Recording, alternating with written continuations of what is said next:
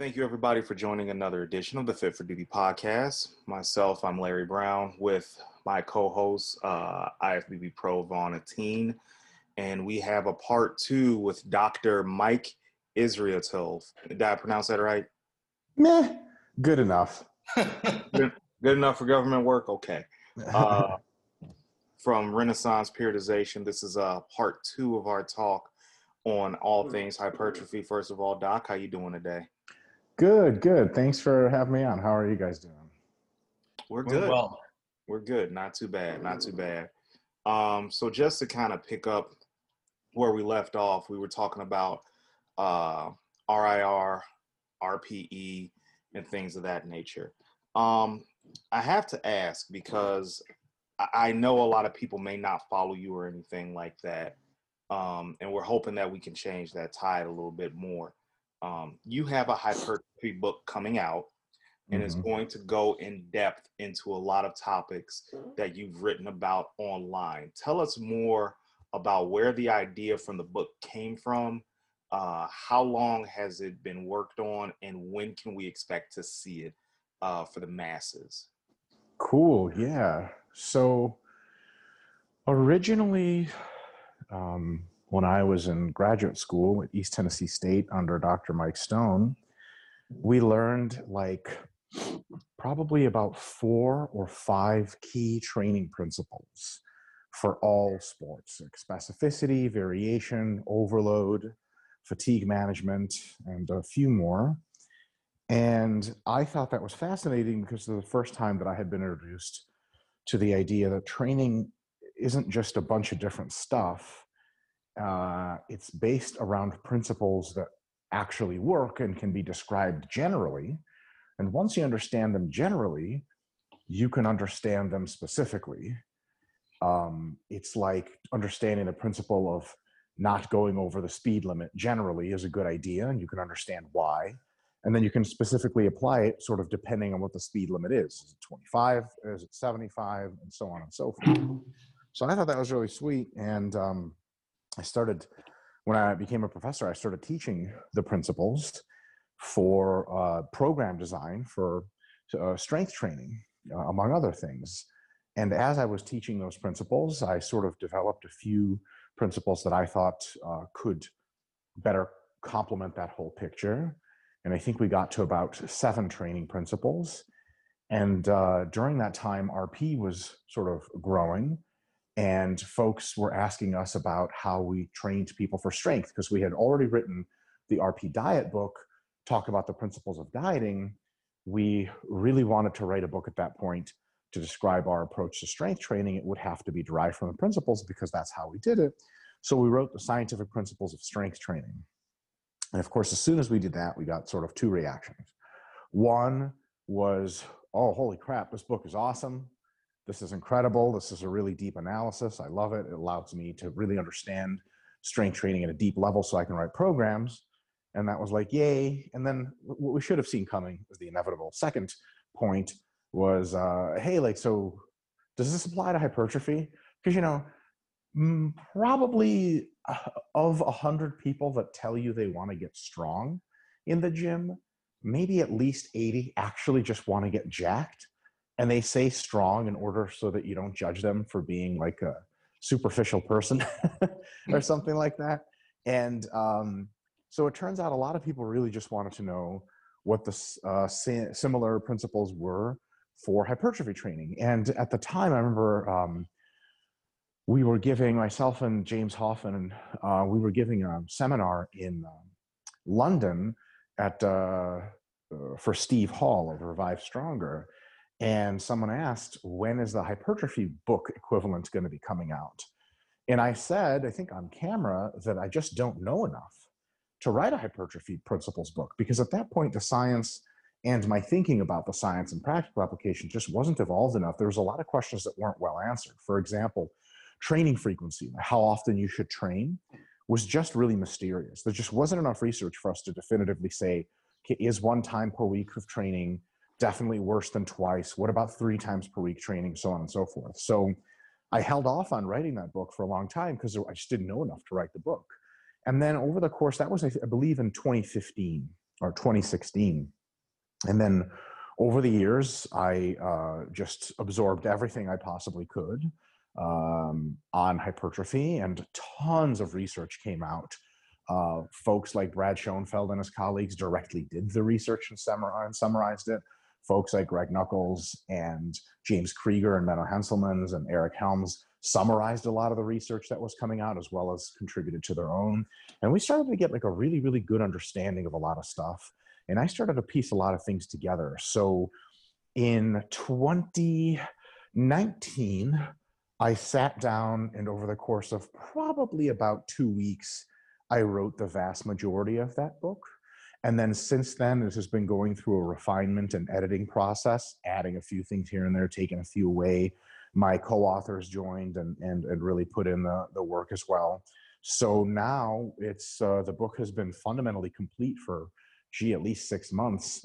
And it's just going through refinement, editing, graphics, etc. And it will be released very likely in something like December. Great. Outstanding. So, I think one thing too is that, and please take no offense to this, and Vaughn, let me know if you feel the same way, is a lot of people with PhDs tend to talk over the heads of mere mortals like us, right? So is this going to be palatable for everyone? Because I have the strength training book that you put out through Juggernaut, and I haven't exactly dived into it, but I've noticed that a lot of people that have PhDs tend to talk over a lot of people, and we can't understand the concepts. Is this going to be broken down into easy to understand tidbits of information where we can go to the gym, apply it, and be able to build a mesocycle that has MEV, MRV, ME all enclosed in one? No.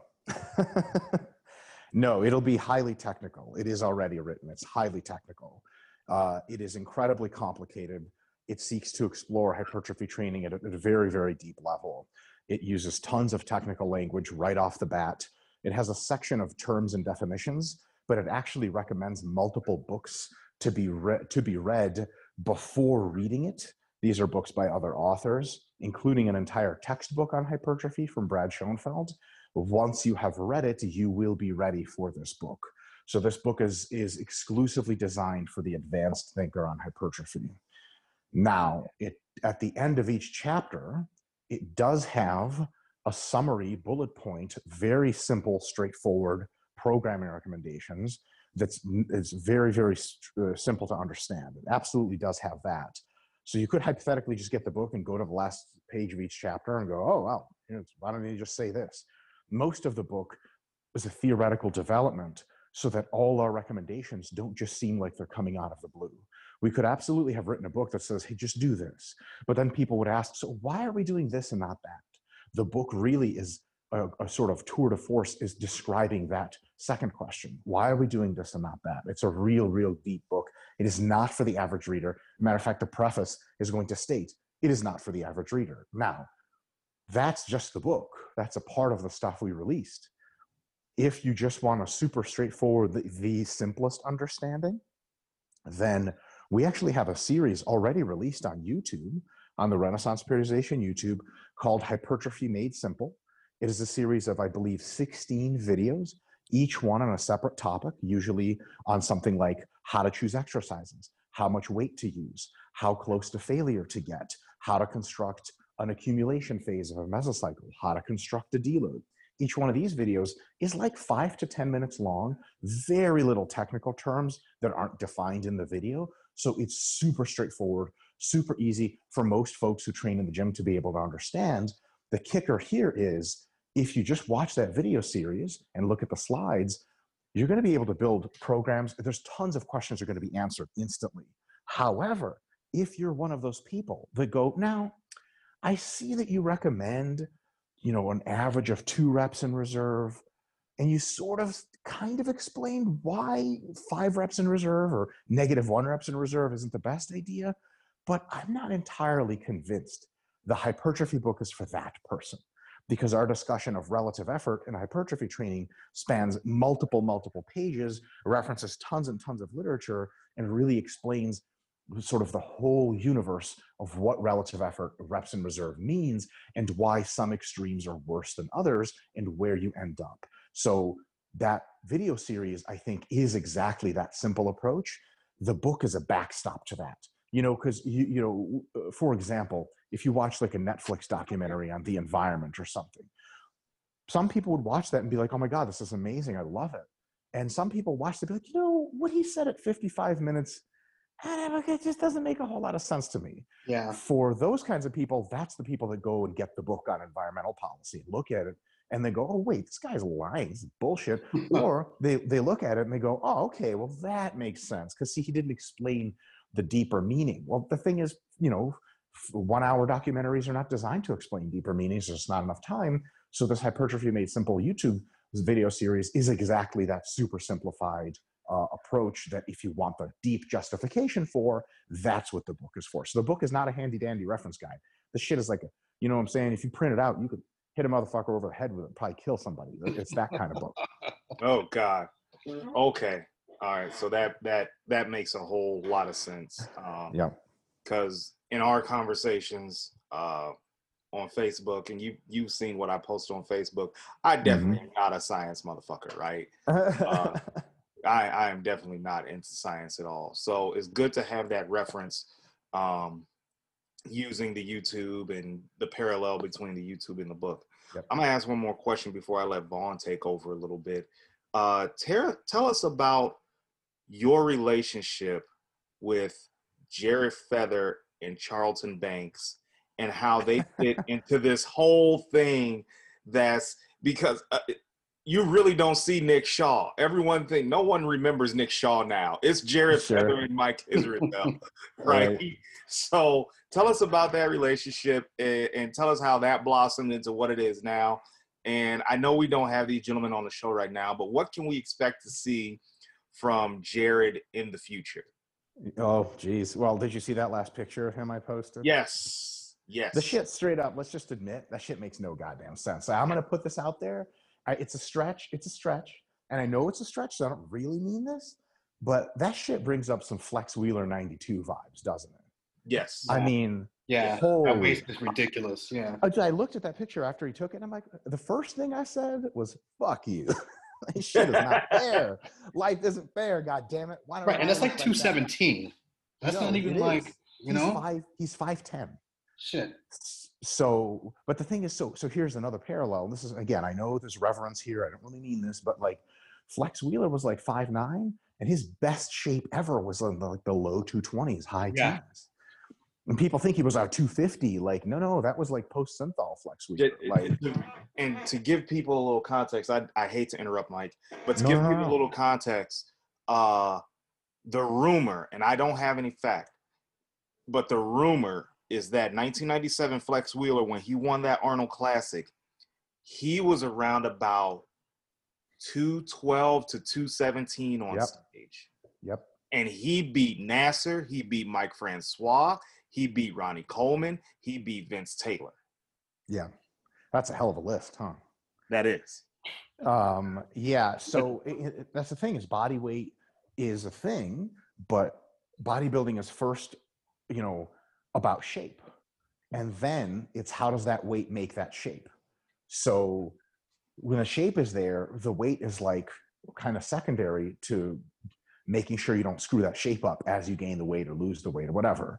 So the story with Jared Feather is, so Nick Shaw and I, we started RP.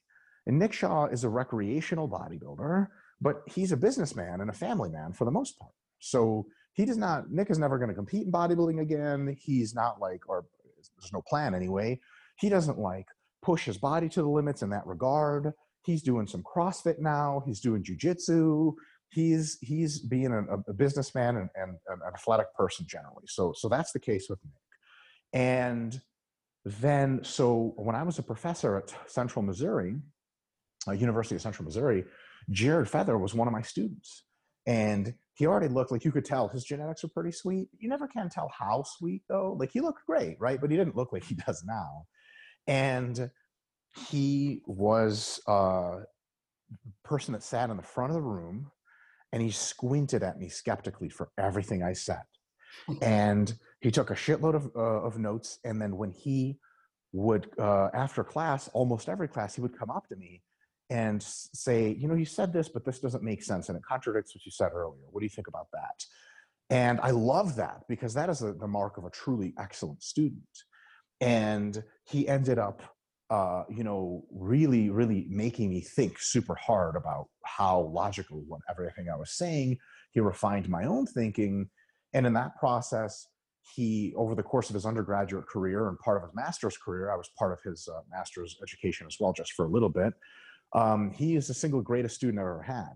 He scored in excess of 100% on almost every course. He got an A+ in everything I ever taught him. So he just completely excelled on the academic side, and then he went on to get his master's degree at Central Missouri Mike, after I had already left. Hello? Seems we may have lost Mike. No, I hear you on my end. Do you hear me, Mike? Yeah. So I think we're losing Larry here. Oh God, it says my internet connection is unstable, but continue anyway, please. Okay. So Jared was a phenomenal student, and this entire time he was engaging in bodybuilding training, and he had been training for 7 years or something before I ever met him. He trained all through high school, and by then he was very large, and he was drug-free. And we had a series of very sort of deep talks where I was trying to hammer home to him to stay drug-free as long as possible, because it's very tempting to make the switch all too early. We succeeded in that, and he ended up doing his last natural competition at, I think, a stage weight somewhere in the low 190s or something like that, which is a big fucking natural. And he was shredded. He turned pro naturally. He won a natural pro show. So he had accomplished everything in that realm that he liked. And then by then I was working with Broderick Chavez, who is a specialist in the non-natural, I'll say that. And we used his guidance to make sure that Jared did everything appropriately in that realm and didn't bite off too much more than he could chew. And put it to you this way, with incredibly minimal administration of special sports supplements, we'll call them, Jared gained roughly 20 pounds of muscle his first year. So, and it was not without its trials and tribulations and sort of health concerns, because the shit this is real shit. It's not something you do recreationally, and we had to figure some things out here and there, balance a few things here and there. But now he's into his second year, or has just finished his second year of being on the dark side, and he's up like 30 pounds total in muscle tissue. And we're taking it slow and steady.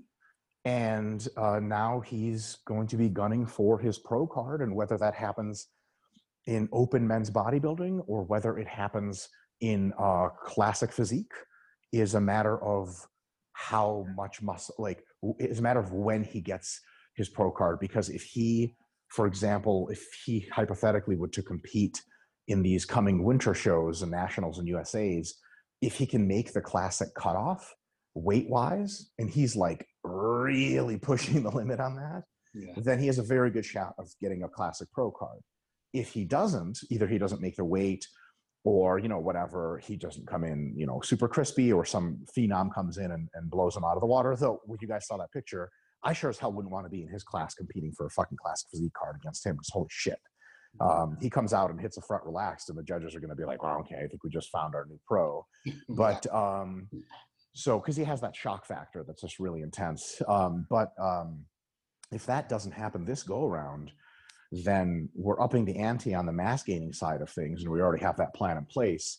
And after this next year, he'll never make classic again, and he'll have trouble making heavyweight in the men's open. He'll probably either compete at the very top end of heavyweight if we can shrink him down, or probably more likely just compete as a super heavyweight.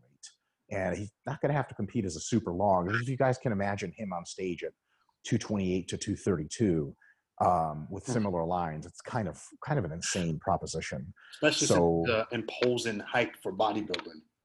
Yeah. 5'10" that's a good place to be.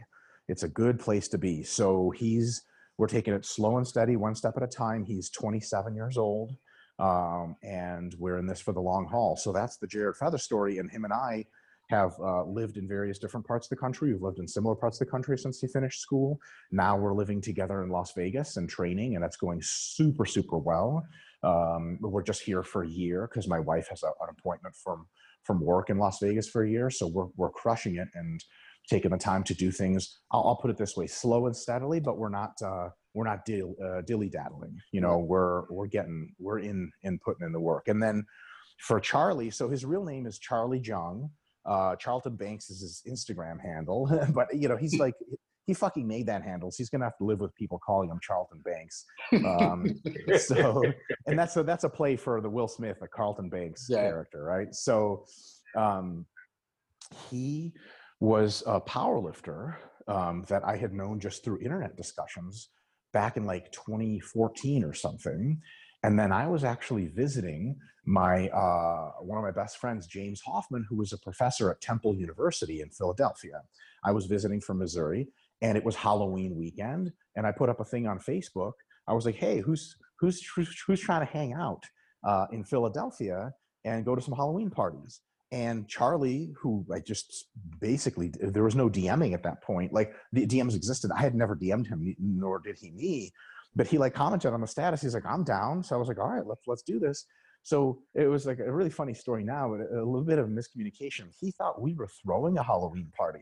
So he and his now wife came over, and they were like, "Ta-da!" And we're like, "What up?" And it's just like a giant house and just the four of us. And they're like, "Where's the party?" And we're like, so we meant like we were going to go to parties together. And they're like, "Oh."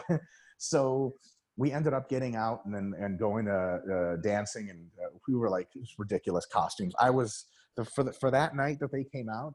Charlie was Batman. His girlfriend Brittany was Robin. James Hoffman was Jabba the Hutt. Like he had the full inflatable costumes. He couldn't see anything, and he could only walk at like a mile an hour because the legs are so close together. And I was Slave Leia, so he had me on a leash. No. Oh yeah, these pictures are online. It was amazing. People were really entertained or really, really deeply disturbed when they saw us. You know, either way, it's Halloween, right? So that started the friendship with Charlie, and then I got a job at Temple University a year later. So I moved to Philly. We started hanging out, and then Charlie was. I started helping him a little bit with his nutrition for powerlifting. And he was a very, very good powerlifter, top ranked. He had squatted 800 at 242 with just knee wraps. So like the real deal, right? And he was getting to a point in his powerlifting training where a couple of injuries, and I'm sure you guys have been there with some of your training, you just don't really know why you're going super heavy anymore. Like you sort of accomplished your goals of totals.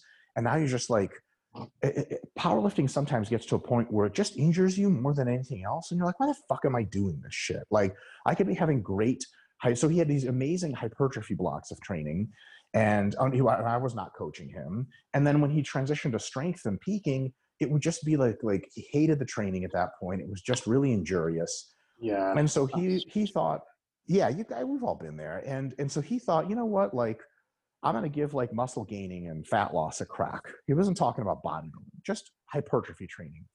He started doing it, and holy fuck did he respond well to it. And now he was going to compete last May, but of course COVID-19 won that fucking competition. You feel me? Straight first. Oh. So we all lost there. And so he didn't compete, but he got lean enough to where we saw glute separation. Charlie's, I think, 5'11", and he was at 235 the day he had the glute separation at the end when he pulled all his water and everything. That is a giant fucking Korean, bro. They do not make them like that. No, they don't. So now Charlie's been mass gaining since then. He's doing a real big push now to gain more mass. He's going to be prepping to compete in the summer, and he's going to start competing with the goal of just getting bigger and leaner with each competition, but kind of we're sort of eyeing the eventual pro card or master's pro card in his future. He's, I think, 32 or 33 years old. So give him a couple more years of training. And again, on the pharmaceutical side, to whatever extent that matters, I'm not going to list the numbers, but if I listed them, some combination wouldn't just tell me I'm a liar and that we're cutting the numbers by half to try to keep people from killing themselves. So really low end stuff, and flirt with a more moderate end as needed. And that's because we got what Broderick would call, we have a lot of upside. There's a lot of places to go there in that realm, and we're keeping him super healthy, and he loves the process. So he's just getting super jacked. And he also works for RP. At some point during our friendship, we actually needed someone to run various parts of our business, and we realized he was excellent at pretty much everything he did. So we hired him. So he works for RP. Jared works for RP he's the head of the physique coaching department. So these are all coworkers at this point, but also best friends. And Jared and I are training partners. Charlie and I, when I was living in Philadelphia for like 2 years, we were training partners. And it's just an incredible time. And now we have this sort of little circle of 3 jacked dudes that are just trying to do their best in the bodybuilding world, and slowly get more conditioned and more muscular, and see how it plays out. So that's the story there. Yeah. So I have a question about the book. Now, since you explained that this book is going to be a little bit more all-encompassing than your average manual. This clearly isn't a manual. It's not a manual. It's almost a definitive work. Now, did you write the book with the thought in mind of this kind of solidifying the reputation, the brand, or the perception of RP Strength on more of the academic side, rather than just the hey, it's a coaching tool, it's an instruction manual? I'm talking, did you expect to get a Library of Congress number out of it? Isn't that the crown achievement of anyone's life? That's a really good question. The majority of the answer probably have to be not really. The goal for the book for me, there's a couple goals. The big one for me is kind of like a cathartic goal of getting this off my chest. I get asked questions about hypertrophy training to various levels of depth, especially from some folks to a really high level of depth, all the time. And then I get asked questions on top of those questions, like, okay, I know you recommend this, but why? And then I answer, and then they go, but why this versus that? So at some level, I have to write this book in order to put down like sort of my more definitive stances on things of like, this is what I think the beginning of the real answer is in great depth, so that the people that are very curious for that next level of knowledge get it. That's it, all in one place. So Brad Schoenfeld has a hypertrophy textbook which talks in great scientific length about the basic underlying processes of hypertrophy, and hints, sometimes outright says, but mostly hints at, and this is probably what this implies for programming, right? This book can be seen, and actually is explicitly written in the introduction that it should be seen, as a complement to Brad Schoenfeld's hypertrophy textbook. It's like, okay, once you know the science that underpins muscle contraction and fiber types and how tension creates anabolic response, that is what Brad Schoenfeld's book teaches you. Now, the next question you may have is, how do we apply this in a complex fashion, integrated into a real world program design? Like, okay, I know what failure proximity is, but what does that mean? Like, do I go to failure every week? Do I go to RIR every week? How do I add load? How do I add reps? What is the ratio of stimulus to fatigue with various things? How do I select exercises in a real scientific way that's justified with a set of principles? It's that next step. I think a third step that we're not yet taking would be a program design manual, right? Which has sample programs and a whole bunch of other stuff. I don't particularly at this juncture like a program manual idea, and I'll tell you guys why. And this is kind of a fucking stupid nerd fucking reason, but I think you guys might appreciate it. I think now manuals are incredibly worthwhile, so I'm not talking shit on manuals in general. But for me, there's a downside of manuals, lots of upsides, but a downside is that they tend to intellectually constrain the reader to thinking that this is the right way of doing things. For example, okay, if I was writing a hypertrophy program, I would probably start out with like sort of like a push legs pull look and split twice a week, okay? And someone would say, now, okay, that looks good, but what about upper lower 3 times a week? Like upper lower, upper lower, upper lower. Is that theoretically not as good? And what I would have to say is, no, that's just as good. But this is just kind of my way of doing things. Like, that's just how I do them. It's like somebody watches you make rice and flavor it, and they're like, so this is the optimal way to flavor rice. Like, no, this is a recipe, but there's 50 other ways to do it. The basics are you got to heat it at a certain temperature for a certain length of time and put in a certain amount of spices. Here's generally how many is too few and how many is too many. And then within those sort of constraints, which are pretty broad, be creative. And a program design manual, a lot of times, is just how someone like me would design programs.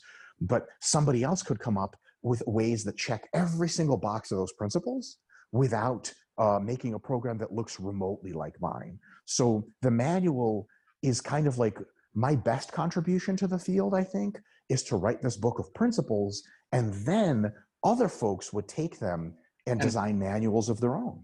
Excellent, yeah. I hope that makes sense. No, it makes plenty of sense, Steve.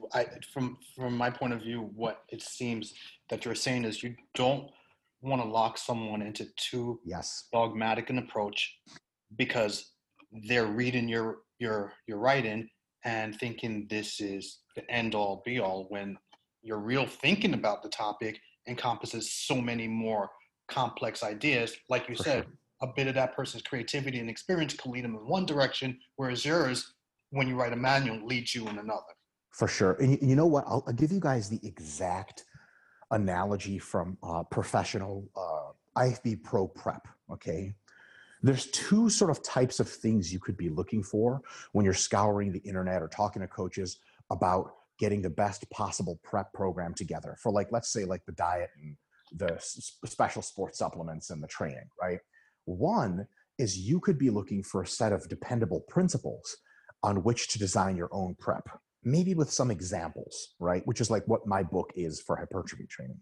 But the other thing you could be looking for, which is what a lot of people look for, is actual preps of actual pros that have gone past. How many, if you type in Jay Cutler Olympia drug stack, how many fucking hits do you get? Like a trillion?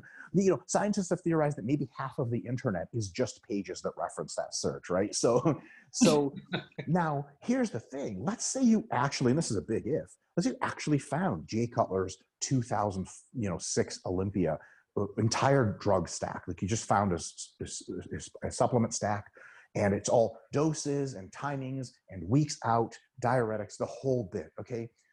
What can you really do with that, right? And here's where it comes back to why maybe a book like Scientific Principles of Hypertrophy Training has a level of importance it can take, has a utility. Because here's the thing, when you get that stack, you're not gonna, I hope, okay, I preface this with I hope, you're not gonna fucking run the shit verbatim, right? You can't afford $2,000 a week of growth hormone to begin with, right? Like, you're like, you look at the numbers of like the amounts of tren and you'd be like, well, I don't have enough places to inject all this. This is insane, right? Like, you're not going to run it verbatim. That's not why you looked it up. What you're going to do is examine it for patterns, for structures. Okay, he introduces the androgens here. The ratio of androgens to anabolics is this. He introduces peptides here. Here's the timing at which he shoots his peptides. Here's where he introduces orals. Here's where he's cutting a lot of carbs. Here's where he's eating a lot of carbs. Here's how his calorie deficit looks at various weeks. What you're doing is taking the patterns out and using them to derive principles upon which you would create your own prep, right? So my book does that with hypertrophy training. It does it for you. So you don't have to look at a bunch of programs and go, I wonder why they did this. We take the wonder right out of the equation. There is no fucking program. We go, hey, you're wondering about how to manipulate volume and intensity over time. Here's how you do it. And then you can take that and make your own program. So maybe like a book like, I don't know, you guys ever seen the Anabolics series by William Llewellyn, like Anabolics 2012 or whatever? Yeah. Oh, yeah. Right. So that book, now, I have some misgivings about that book. I think it's great in many ways. In many ways, I think it lacks luster, but it's a great fundamental. It's a great work. And that is the book equivalent of the hypertrophy book for like drugs, right? It's not, it doesn't just say, here's what people took. It has like a tiny section in the back of sample stacks where you're like, okay, that makes sense. But mostly it's just like talks about compounds and talks about how to layer them, how to use them, how to draw them out, principle stuff. That's what I think has a big utility here. And there's a lot of people online talking about, hey, here's my hypertrophy program. And of course, there's lots of people searching for that, like Phil Heath's workout. Maybe it's not the best thing for you to know Phil Heath's workout. Maybe it's a better thing for you to know the principles behind Phil Heath's workout so that you can make your own Phil Heath workout without actually being Phil Heath, because you're never going to be Phil Heath. That's the thing, you're going to have to convince a lot of people. See, a lot of people who kind of think a little bit more deeply about the sport and about this endeavor, they're gonna listen to what you just said, and something's gonna click in their heads. They're gonna be like, yes. But we have a lot of the instant gratification crowd who they're looking to go from olive oil to Phil Heath in 6 months, and they want to know what Phil Heath did, and they're gonna try to replicate that. Sure. But those are the people that quite often fall by the wayside in this sport. Yeah, and that's a good point. You know, some combination of we hoping to talk those people out of thinking like that, / and I know this sounds mean, and I only mean this for at least 80% of what I'm going to say is for comedy purposes. There's a fucking 20% grain of truth, though.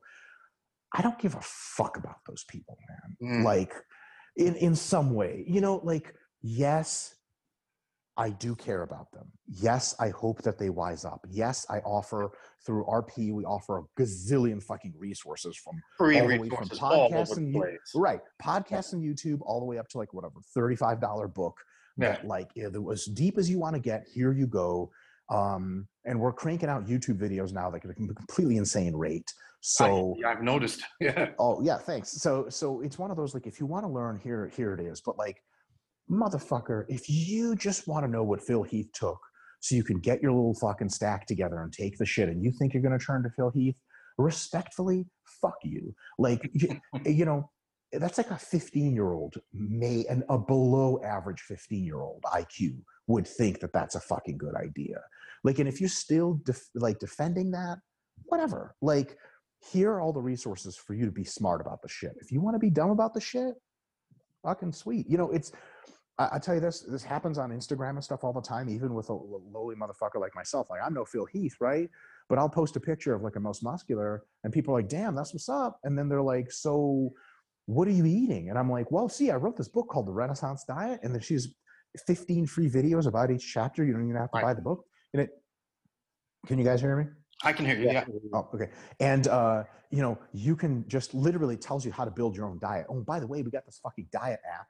It's like free for 2 weeks, and then it's like $15 a month after. If you don't want to bother with designing your own diet at all, it just fucking does it for you to your exact specifications for you. And I've literally said that to people. And most people are like, oh my God, you're the fucking man. This is great. Thanks. But there's a small fraction of people that are like, no. That's nice. But I want to know how many calories you're eating a day. And I'm like, what the flying fuck is like, why? Why? That you know what I mean? And you know, I'm no big dude by any means. All my lifts are substandard compared to other people. Vaughn in his prime, exactly. Like Vaughn in his prime would absolutely blow me out the fucking water. People still want me to spoon feed them shit that I'm doing. And I'll be quite honest with you. You want to know what I had for breakfast on Friday? My mother-in-law's pasta, bacon, some fucking chicken sausage. I am not the person you need to be asking about what the fuck am I eating. I am the wrong person. Yeah. And they want to know what you're doing. And like you said, because they want your type of results. But it's so funny because these are seemingly, in our circle, I would imagine we speak to a lot of what we say college educated people, a lot of people who have been educated. They don't understand that my body is different from your body. Sure. So you need to do things on an individualistic level. Sure. But for some reason, they want that spoon-fed information. And it's really a confirmation bias, if I'm using that term correctly. Oh, yeah. To make sure that they're doing shit right. Yes. Because they don't want to be told that someone looks at their diet and it's like, okay, you know you fucking up. Don't use my diet as a litmus test for your correctness on adherence and so on and so forth. 100%. 100%. I think they want easy answers without the principles. A lot of times they just want like one little answer. It's like, I guess I was going to say when I was a professor, I'm a professor again. I teach online courses now for Brad Schoenfeld's Hypertrophy and Strength Masters program. But as a professor, most of your good students, well, all of your good ones, they don't want to know the answer for the test. They want to know the information so that they learn it, so that they could do two things. One, get the right answers on the test, get a good grade, get their degree. But two, like actually learn some shit. But I fucking swear to God, there is a bunch of students that if you showed up, and I've literally like played this joke on students before, I was like, but so before an exam, students will be like, so like, what's on the exam? And like a bunch of them that ask that, they haven't prepared for the exam. They don't know the principles behind what's on it. They just kind of want like to be spoon-fed the answers. And I've literally made the joke to students. I'm like, do you guys just want me to give you the answers to the exam? And like, no joke, there's always a fraction of like a quarter of your students that will perk up, their eyes will widen, and they'll like take out their pencils and start putting them to paper. Like they think you're going to fucking tell them. They would love to just write the answers down and then write them down for the test. And I just want to shake the living fuck out of them and be like, motherfucker, I could give you an A and you will pass this class. And then you're going to get a job as a personal trainer and fucking suck. And then you're not going to make any fucking money. And then you're going to switch careers to doing anything else. Because why the fuck are you here if it's not to learn some shit that makes an actual difference? So a lot of times, I think people want that shortcut answer. How many calories should I eat? And then you just tell them a number and they're like, great. Like, that's not the answer. That answer will change in 2 weeks when your body adapts. Don't you want to know how that happens? And, sometimes they're like, not really. And then what can you do? No, because you know what? They'll come back in 2 weeks and they'll ask you another question. They fucking will. And then you're coaching them for free on Instagram. And then that's just audacity at that point. Like, I got a quick question. Like a person like that, see now, I coach people. So sometimes when I'm trying to explain people the principles behind simple things, even how to do a hamstring curl, watch RP Strength's video on how to do hamstring curls. Oh, stop. But here's the principles behind why you should do it this way, and doing it this way is more effective, and how much you should hamstring curl is going to change based upon a lot of factors. Yeah. And can you do a full range of motion? Do you feel it in the target muscle? Is it burning? Is it hurting exactly your joints? Right. Does it like these boxes? Right. But I don't know if it's because some people, it pains them to think deeply or even think complex about a topic. They kind of just would rather come back in 2 weeks. And is it kind of immoral if you say, all right, come back in 2 weeks, pay me and I'll tell you?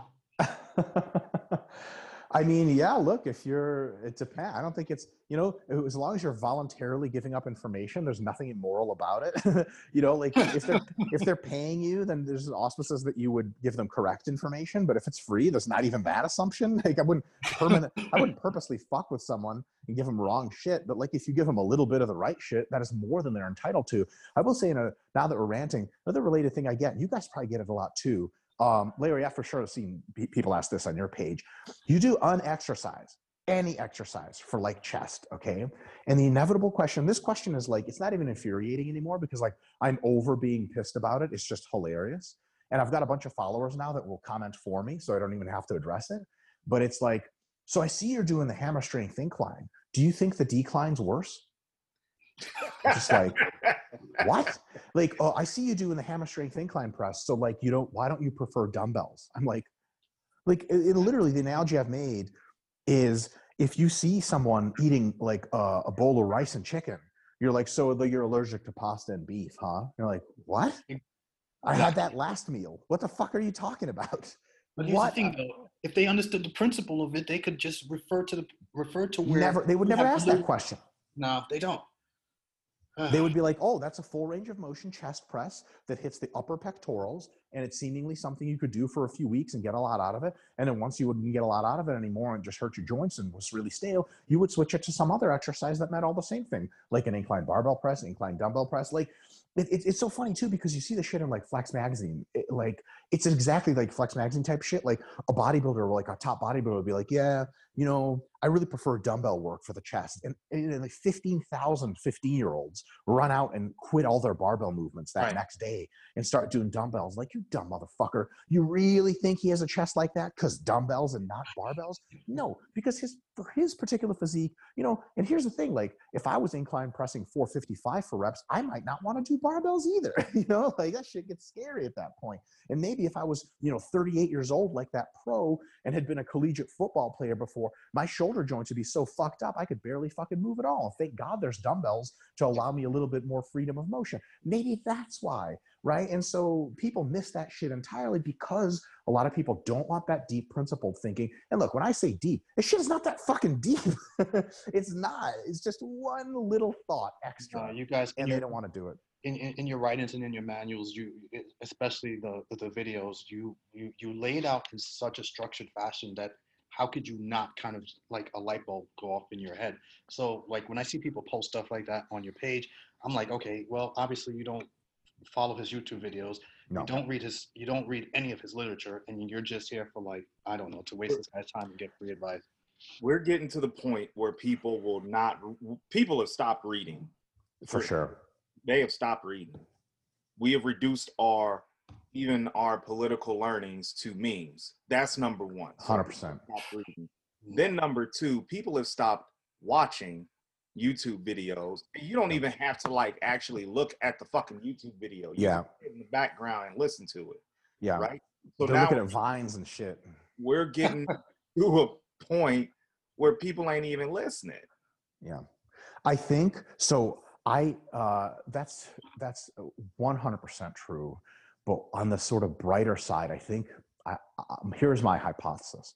I think there's a bifurcation going on. There's two roads. There's like a fork in the road because the internet and free market capitalism that powers it gives us one thing better than anything in the world, and that's options. Okay, anything you want, you fucking got it.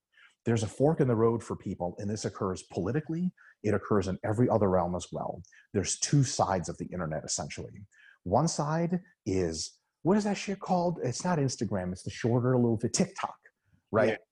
One is the TikTok side of like, you have some kind of fucking brain disorder and you can't pay attention for longer than 5 seconds. So if a video doesn't get to the fucking point in 5 seconds, you're scrolling on to the next one. Yeah. And there's that side, which is like you said, like there's people don't read anymore. They don't fucking listen to shit anymore. There's that side. Then it's kind of like in the news media, I would say it's like watching MSNBC, CNN, or like Fox News. Like they'll have like some economist debate a politician, and the debate on some deep fucking subject will be like whatever it is between commercial breaks, like 2 minutes and 30 seconds. Like these guys just get a couple insults in and they're like, all right, thanks for having you.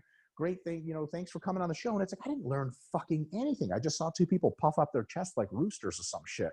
So there's that side of the information economy, but there's another side. There's the side with Joe Rogan having motherfuckers on for 3.5 hours at a time. Yeah. You're going to learn some shit.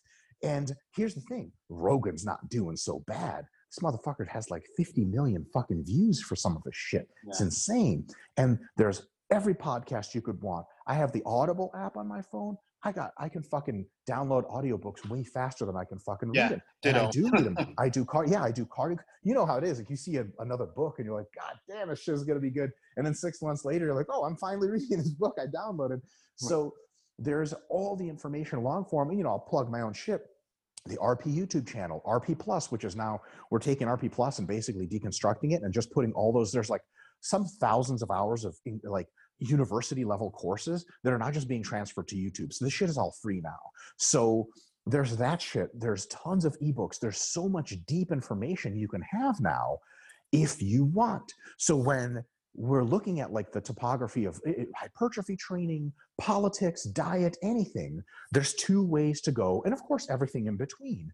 And it's up to the individual to choose their path. Do you want to learn how to fucking bodybuild through TikTok videos, you dumb motherfucker? Or you guys can see which one I'm fucking biased towards. Or do you want a little bit more of the advanced approach, a little bit more of the in-depth approach so you can actually understand some shit? Because both are available. Red pill, blue pill. Yeah. It's pretty much Bluepill what it does is. look nice, though. You know. Yeah, it's a That, steak. You know, that tastes like is steak. that is awesome. And a very, very, very well thought out analysis between you and between Vaughn, which I truly appreciate. Mike, we have reached our limit. We don't want to take any more of your time. We know you got a hard cut off to be out of here, but thank you for joining us for this part two. We really appreciate it. You've been putting out, you and the RP Strength crew have really helped me and helped Vaughn reevaluate some things in our training. And I just picked up the RP Diet 2.0 after you just mentioned you. Cool. I have the audiobook on Audible, as a matter of fact. So I That's canceled, awesome. see, I canceled my Audible, so I need to get it back. But you know, brother stretched thin over here. So, I feel that. but thank you for putting all this good content out here, all this free content. We truly appreciate it. We hope our listeners appreciate it. If they didn't listen to the first one, where can they find you at, Mike? Easy. So, you know, the place to go and start the journey is now YouTube. Renaissance Periodization on YouTube, or just type in Dr. Mike Israetel on YouTube. The RP channel will come up. Subscribe to that shit. Watch a bunch of our videos, and there's links that'll take you to the site. They'll take you to the Instagram. They'll take you everywhere else. So the YouTube's place to go. And we have recorded way more videos than we've released. We're recording way more videos than we can ever hope to release on a time frame. I've written a ton of outlines and presentations for videos. We're stacked. The schedule is full, and we're going to continue to put out free content for the foreseeable future. So tune in. excellent. Outstanding. Actually, whoever is putting out so much free content now is probably going to win in the future with, I have a feeling we're going to we're headed to another lockdown, and I don't know for how long. Ooh. Why you got to say shit like that? I know, I'm a dick. It was a happy day for me until you said that. Well, in Indiana, shit's ticking up pretty bad. In Illinois, you know, it's ticking up bad. And here in Nebraska, you know, we have the top infectious disease unit here, and people are saying, doctors are basically begging us in Omaha to wear our fucking masks, and we won't. Sure. You know what? I think it's not to get like all COVID, but I think it's the school thing. I've seen some reviews of the literature where like kids are really basically like, there's no risk to children, but they carry that motherfucker pretty goddamn well, and they carry that shit back to grandma real quick. Exactly. Yeah, but we're not going to go down that rabbit hole. But again, Mike, nope.